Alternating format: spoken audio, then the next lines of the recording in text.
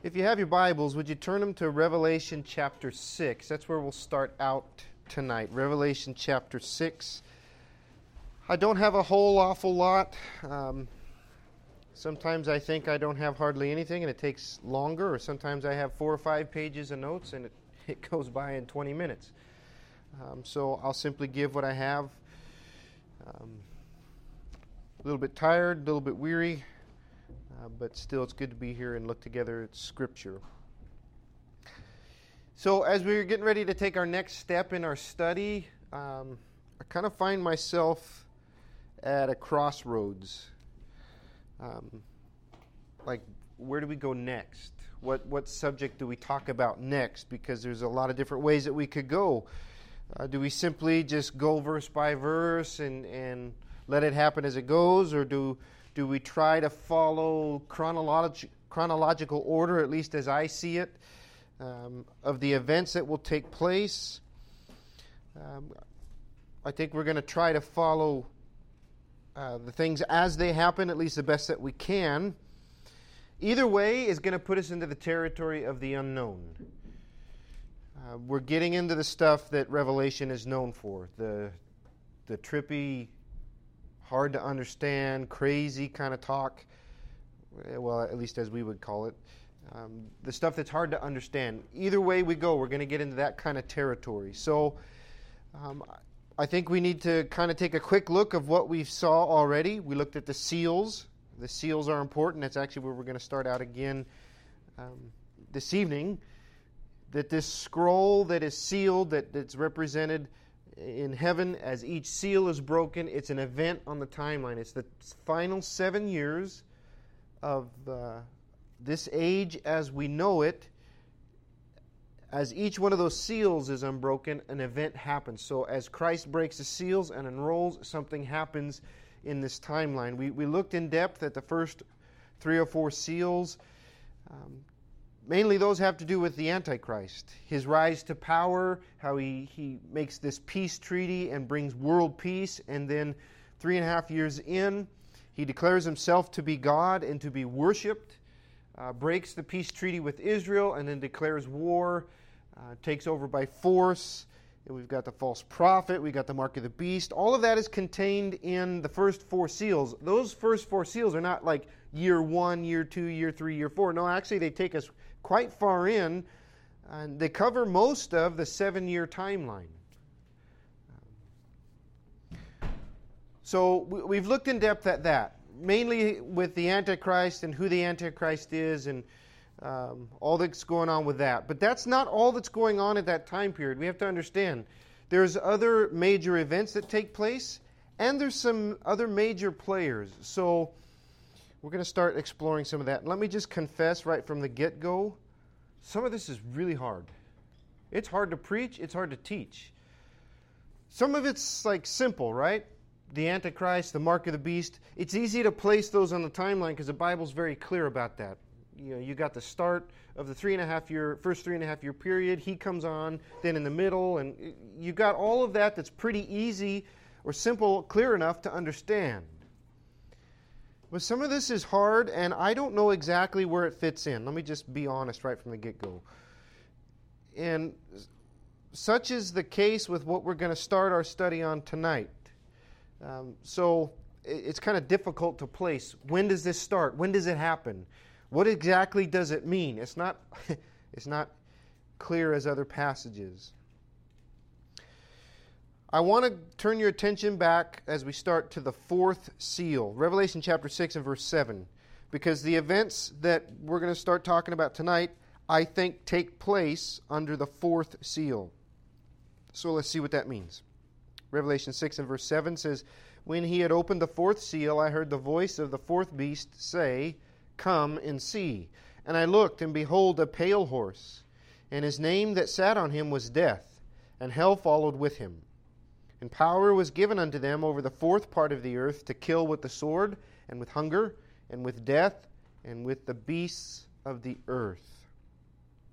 So just a reminder that this is death that is widespread, massive, a quarter part of the population.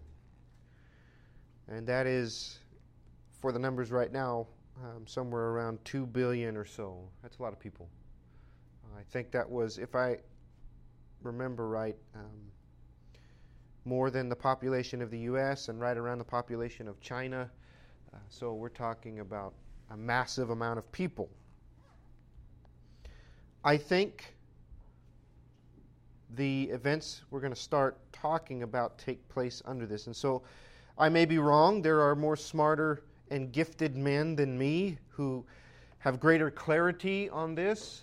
I can only explain it the best I see it and what I feel. And if I'm wrong, then I'm wrong. But I pray that this is all helpful. So where we're going to start our study tonight is Revelation chapter 8. We're going to talk about the 7 trumpets.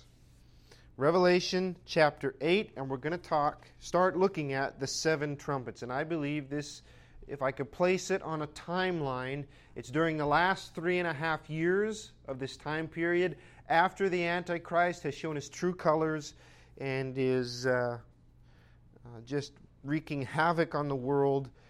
And part of what plays into this massive, widespread death is these 7 trumpets. And so we'll walk, hopefully the goal is to get through chapter 8. Again, like I said, I don't have a whole lot. Some of this is pretty simple, but we'll see how the Lord leads. Revelation chapter 8 and verse 1. And when he had opened the 7th seal, so now we're right away going right down the timeline to the 7th seal. When he opened the 7th seal, there was silence in heaven about the space of half an hour. The 7th seal opens, there's silence. This is the end. That's the end of everything. Okay? 7 being the number of perfection, so this is the perfect plan of God. This is the perfect unrolling of this timeline events. At seal number 7, all of it's done. That being said, I think it should be part of chapter 7 and not part of chapter 8. There's other men that agree with me, other preachers, other commentators, that it was kind of put in chapter 8. I don't believe the 7 trumpets take place under the 7th seal. I think chapter 7 ends the unrolling of everything, and that's the big widespread view. And chapter 8, like Revelation does, is now zooming in and starting to give details of events. So I don't think the 7th seal opens and then the 7 trumpets blow. It doesn't fit the plan because of some things that go on and kind of correlate with others. So that being said, I think verse 1 should be part of chapter 7. Verse 2 is kind of where this description starts. And John sees, he says, and I saw the 7 angels which stood before God, and to them were given 7 trumpets. 7 trumpets. 7 angels that stand before God. God gives them these trumpets. Again, it's a reminder that all of this is in the hands of God. Though things might be happening down here that seems like things are out of control, it's not. The seals are opened by Christ. He allows these things, these trumpets, which will bring devastation. They will bring heartache. They'll bring a terrible time on earth. These trumpets are given. Things like that to me are important. They're given by God. It's not out of His control. So we have these 7 angels given these trumpets, but before they start to sound, we have an interesting event. In the past, I've just kind of passed over it, and that's nice. Got some types here, but I think it's pretty important, at least my feeling is, of why it's included before the trumpet starts. So notice in verse 3, and another angel came and stood at the altar, having a golden censer, and there was given unto him much incense, that he should offer it with the prayers of all saints upon the golden altar which was before the throne. And the smoke of the incense, which came with the prayers of the saints, ascended up before God out of the angel's hand. So we get this beautiful picture of maybe a view of the throne room of heaven. And I don't know if this is speaking figuratively. I'm sure John saw an actual altar or the actual altar and an angel with a censer, but I think it's figurative for some spiritual things. This furniture shouldn't be unfamiliar to us. This is from the Old Testament, right? At the Old Testament, you have an altar. You had actually 2 altars. You had the main altar out front, and then you had the Ark of the Covenant, which in a way was an altar because there was blood sprinkled on that, where the mercy seat was in the Holy of Holies.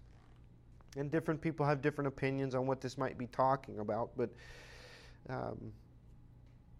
it shouldn't be unfamiliar to us. We see this picture of an altar before the throne. This angel comes in, and he's holding something called a censer.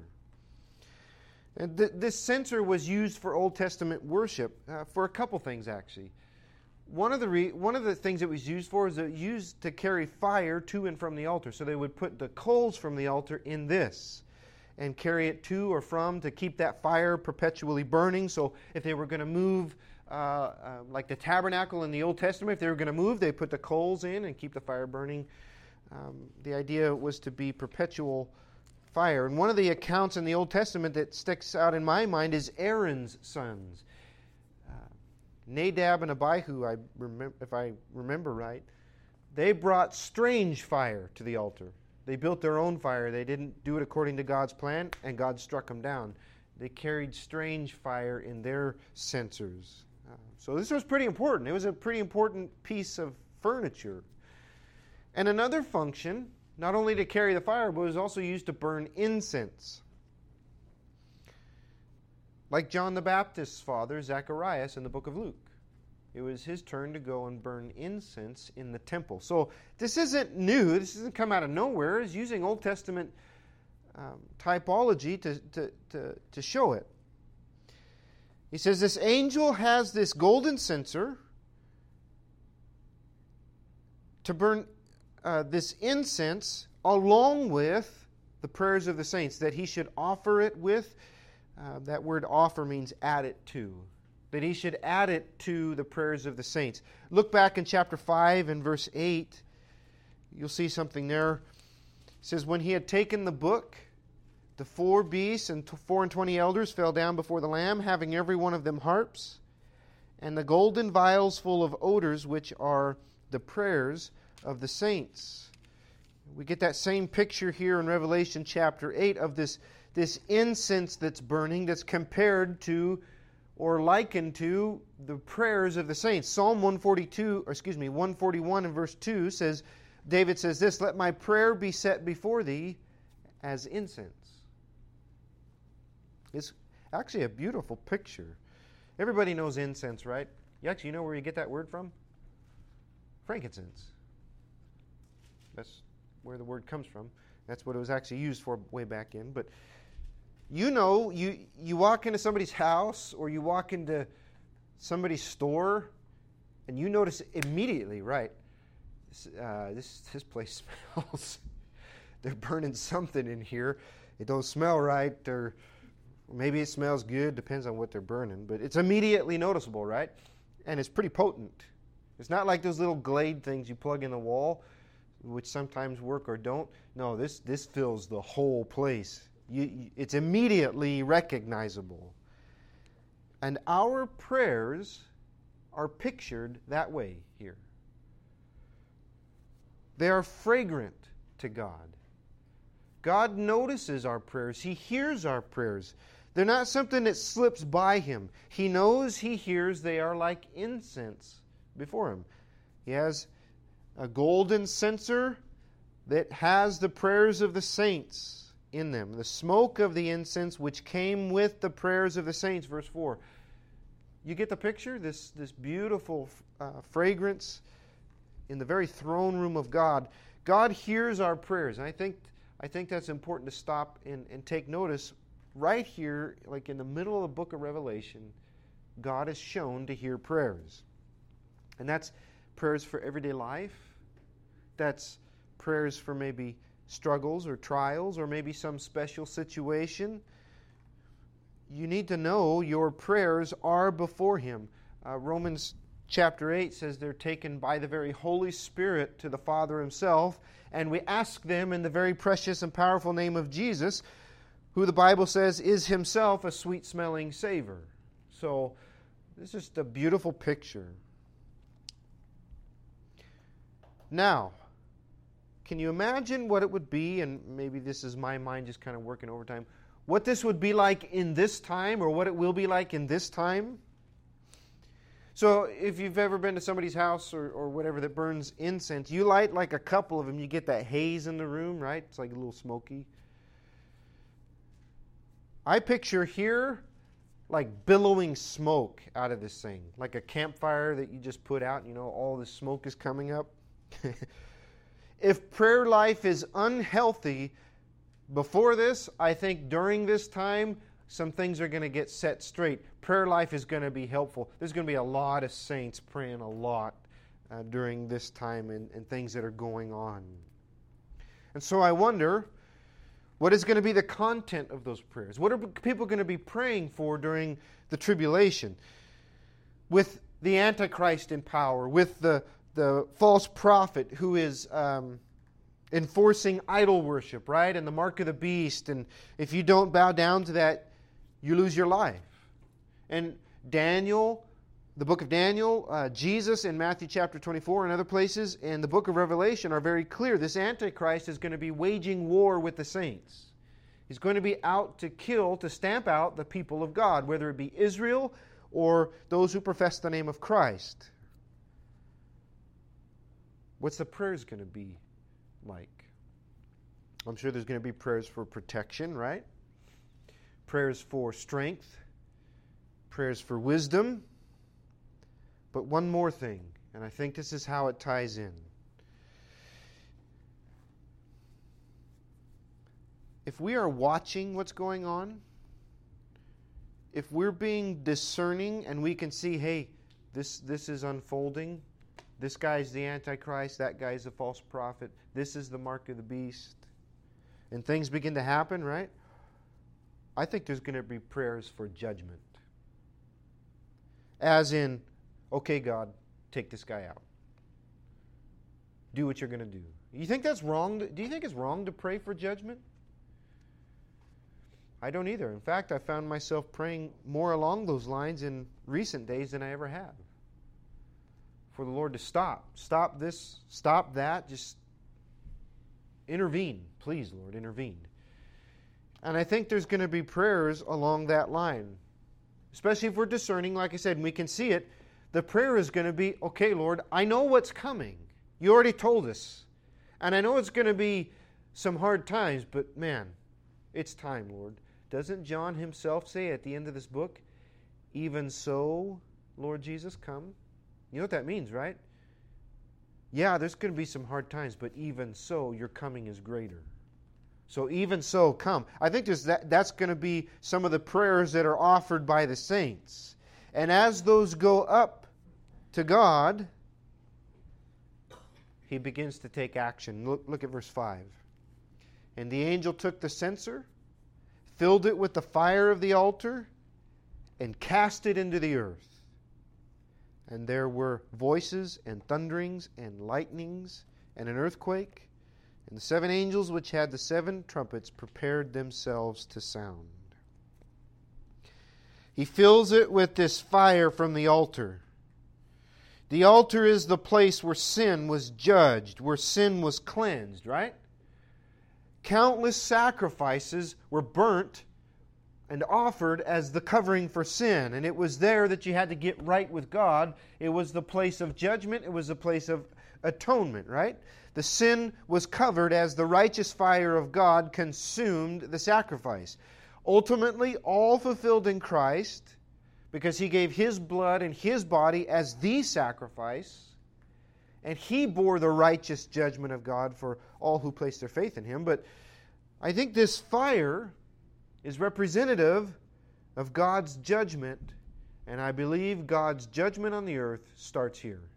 It begins here. It's ultimately going to be fulfilled in what we call the vials or bowls of wrath. But I think this starts God's judgment.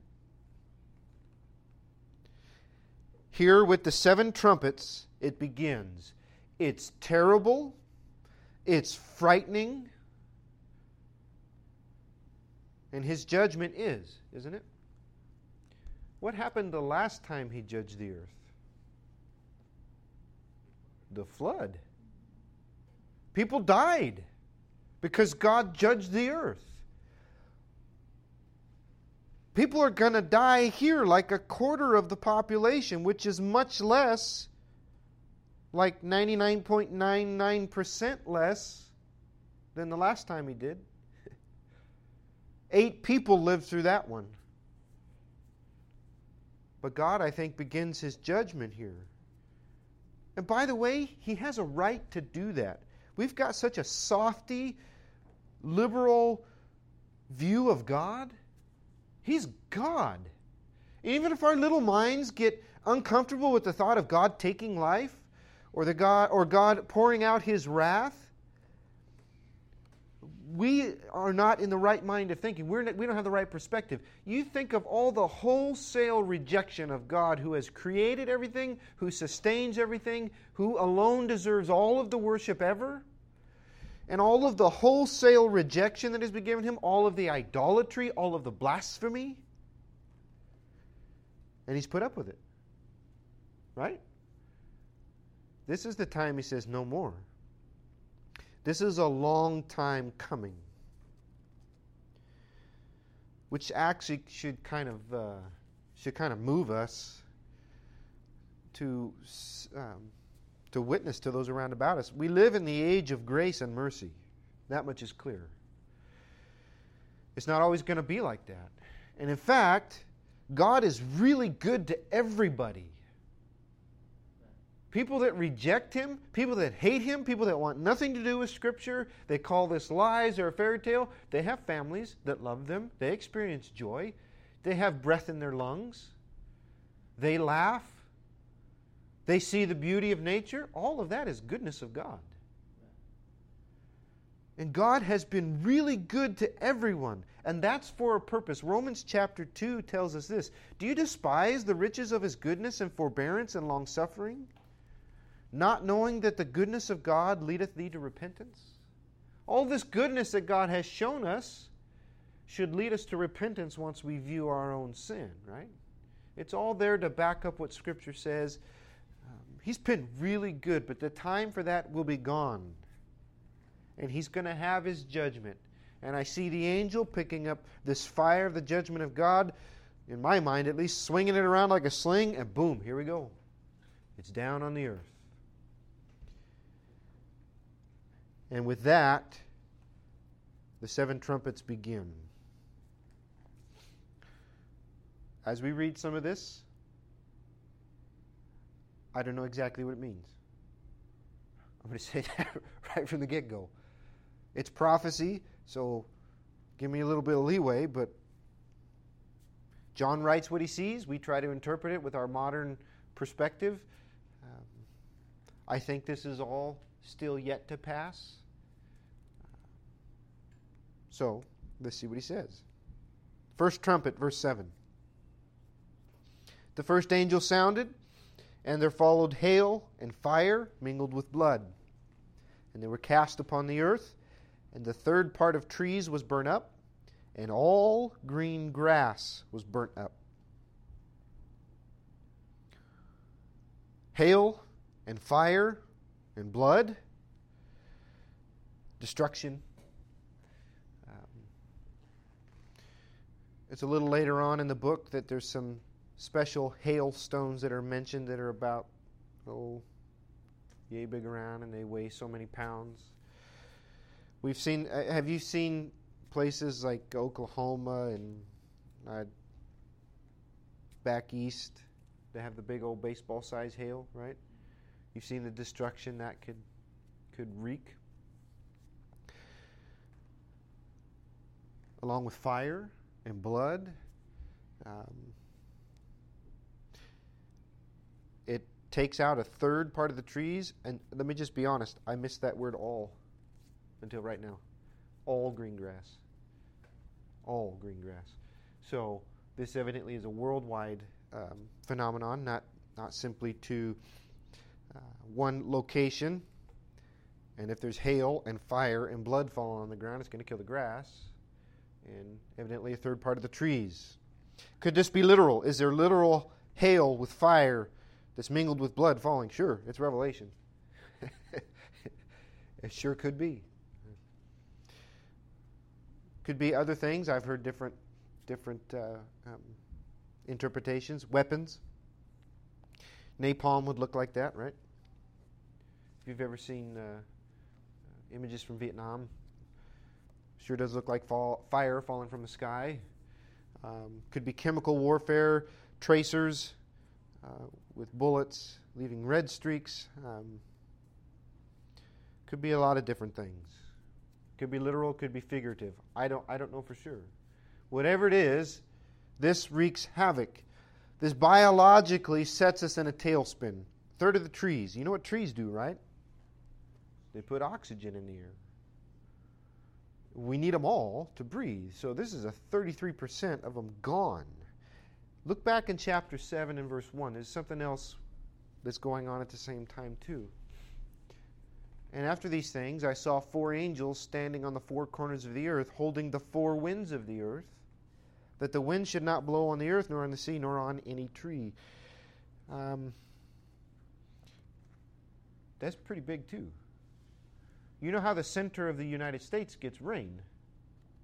The wind blows the clouds off the sea inland, and so it rains, and so our breadbasket is watered. Same for other countries. The ocean precipitates into fresh water, and the clouds go in, and it rains, and it drains, and it's a cycle. It's the water cycle. You probably learned about it way back in elementary school. You have to have the wind to do that, right? Well, if the wind is stopped, you don't have that. And now you have all of the green grass is gone. What do cows eat? What do chickens eat corn, I guess. What does livestock eat? Grass. You have the food chain disrupted. You have the biological system disrupted. And this is going to set the stage for environmental hell. Trumpet 1 does that. Trumpet 1. Trumpet number 2, verse 8.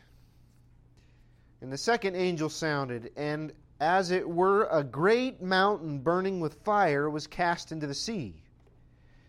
And the third part of the sea became blood, and the third part of the creatures which were in the sea and had life died, and the third part of the ships were destroyed. A great mountain burning with fire. What does that sound like? What's that? Volcano. Meteor. Asteroid. Well, I think that comes in a bit. Aren't those two the same thing? Volcano, that's what comes to my mind. What year was Mount St. Helens? 80. So that was before my time. You guys remember that? I'm sure. Was there any effects out this way? It spread a long way. It went up to Seattle, and it just kind of depended on which way the wind was blowing. So I think that's the most recent one, right? Mount St. Helens, like a mega volcano kind of thing. We have records in history, Krakatoa, places like that volcanoes would erupt and they cause massive destruction and global effects. So this could be the biggest one. Some people say, well, this is when Yosemite erupts. Aren't we having earthquakes in the city right now? Yellowstone, not Yosemite. Yellowstone. Sorry, I misspoke. Could be both. This is when Yellowstone erupts, because that's one giant volcano. It certainly could be, and it goes to the sea, and it causes all this destruction. A third of sea life, again, there's a biological cycle, and this is food chain. This is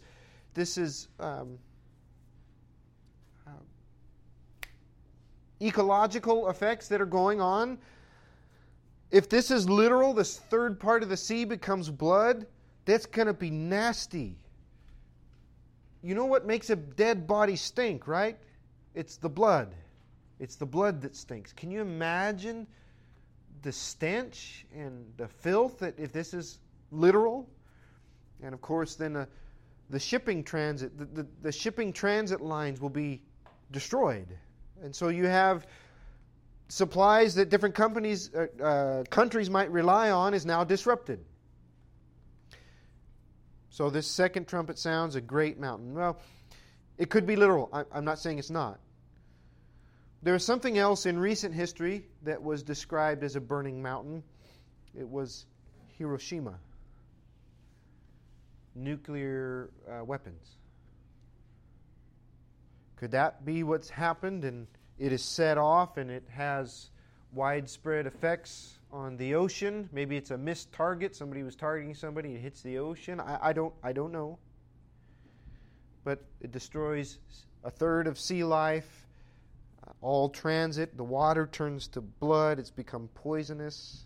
No seafood, which is not a big deal for me, but I think that's pretty much going to be out in this time, right? That's trumpet number 2. The third is in verse 10. The third angel sounded, and there fell a great star from heaven, burning as it were a lamp, and it fell upon the third part of the rivers and upon the fountains of waters. The name of the star is called Wormwood, and the third part of the waters became wormwood, and many died of the waters because they were made bitter. Wormwood, that's an actual plant, I believe, this poisonous. And can't drink it, so you get the idea here. This great star that comes down burning as a lamp. It strikes, or it affects the third part of rivers, and it strikes the fountains of water. So it turns fresh water into poison. A third of the rivers and fountains, that would be like the mountain sources where the fresh water comes, whether it's the snow melting or springs, those are stricken. So very limited fresh water now, and many men died because the waters were made bitter. They're poisonous by this great star that falls. That sounds to me like a meteor or an asteroid or whatever you want to call it, right? You ever seen a comet in the sky? Looks like a burning lamp going across. I saw one of the coolest things I've ever seen. We were on vacation in Havasu, and you go out in the night and you go fishing or whatever. You just lay there, and of course, as black as all can be, and you can just see every single star. I saw a shooting star that was like green and glowing, and it had flames. Nothing like I've ever seen. I seen that thing shoot across the sky.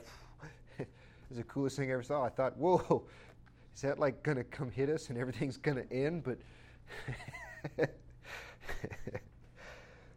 I can, huh? It might have been. It was a cool looking one, but I could see this being a meteor. John trying to describe it. This great star that's burning like a lamp and strikes the rivers and the fountains. It also could have some kind of connotation to a weapon or something like that, that poisons water. You're beginning to see how the fourth seal could be tied into all of this? This massive, widespread death, and then some of these things that are starting to take place. And then look at the fourth trumpet. The fourth angel sounded, verse 12, and the third part of the sun was smitten, and the third part of the moon, and the third part of the stars. So as the third part of them was darkened, and the day shone not for a third part of it, and the night likewise. And I beheld, and, third part of it. That sounds familiar. That sounds like Egypt in darkness.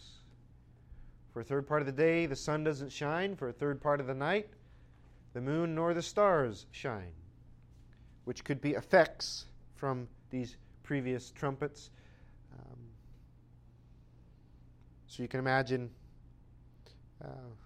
it's going to throw everything off. It's a pretty bad situation, right? There's no fresh water, hardly any fresh water. There's no wind to blow the clouds inland to get more. Third of the sea life is dead. All the green grass. Third of trees and plants. The food chain's disrupted. That could be seal number 3 coming in too, right? A measure of wheat for a day's wage. A measure of barley for the 3 measures of barley for the same. Night and day are disrupted. Everything's thrown upside down. Now, some of this could be the result of the Antichrist waging war. It doesn't give us a time period on how long it is before each trumpet sounds. I know where to place one trumpet, and that's trumpet number 7. I'm pretty sure where that goes. Other than that, I don't know. These could be bam, bam, bam, bam, like all rapid-fire succession as the Antichrist is waging war. Maybe he's shooting nukes at Israel or all these kind of different weapons at the saints or any opposition, any other countries.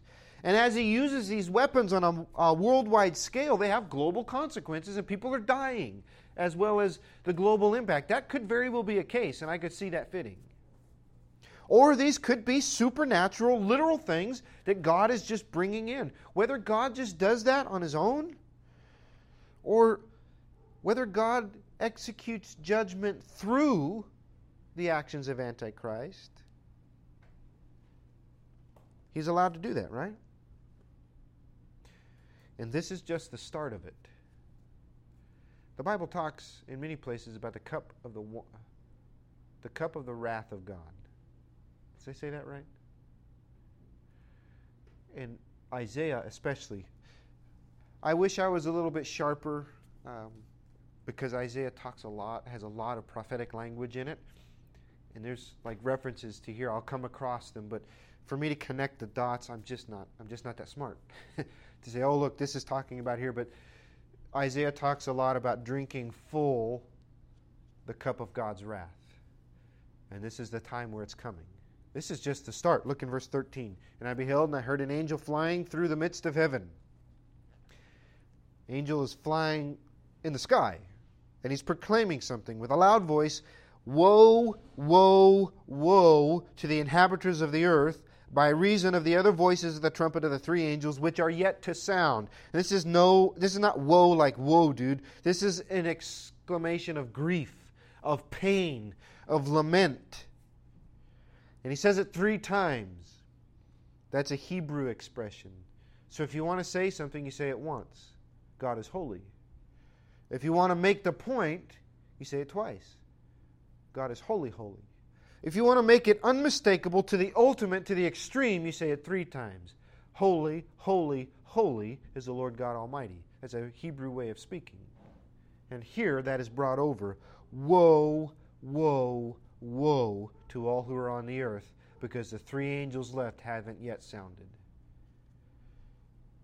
And by the way, one of those trumpets is really good for some people, but not for others. And I believe the last 3 trumpets are the 3 woes which are yet to come.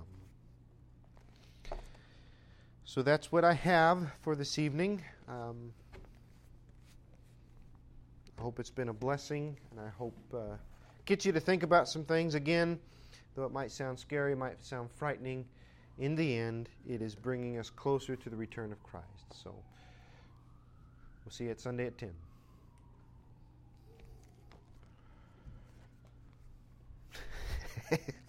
You look like you have a burning question.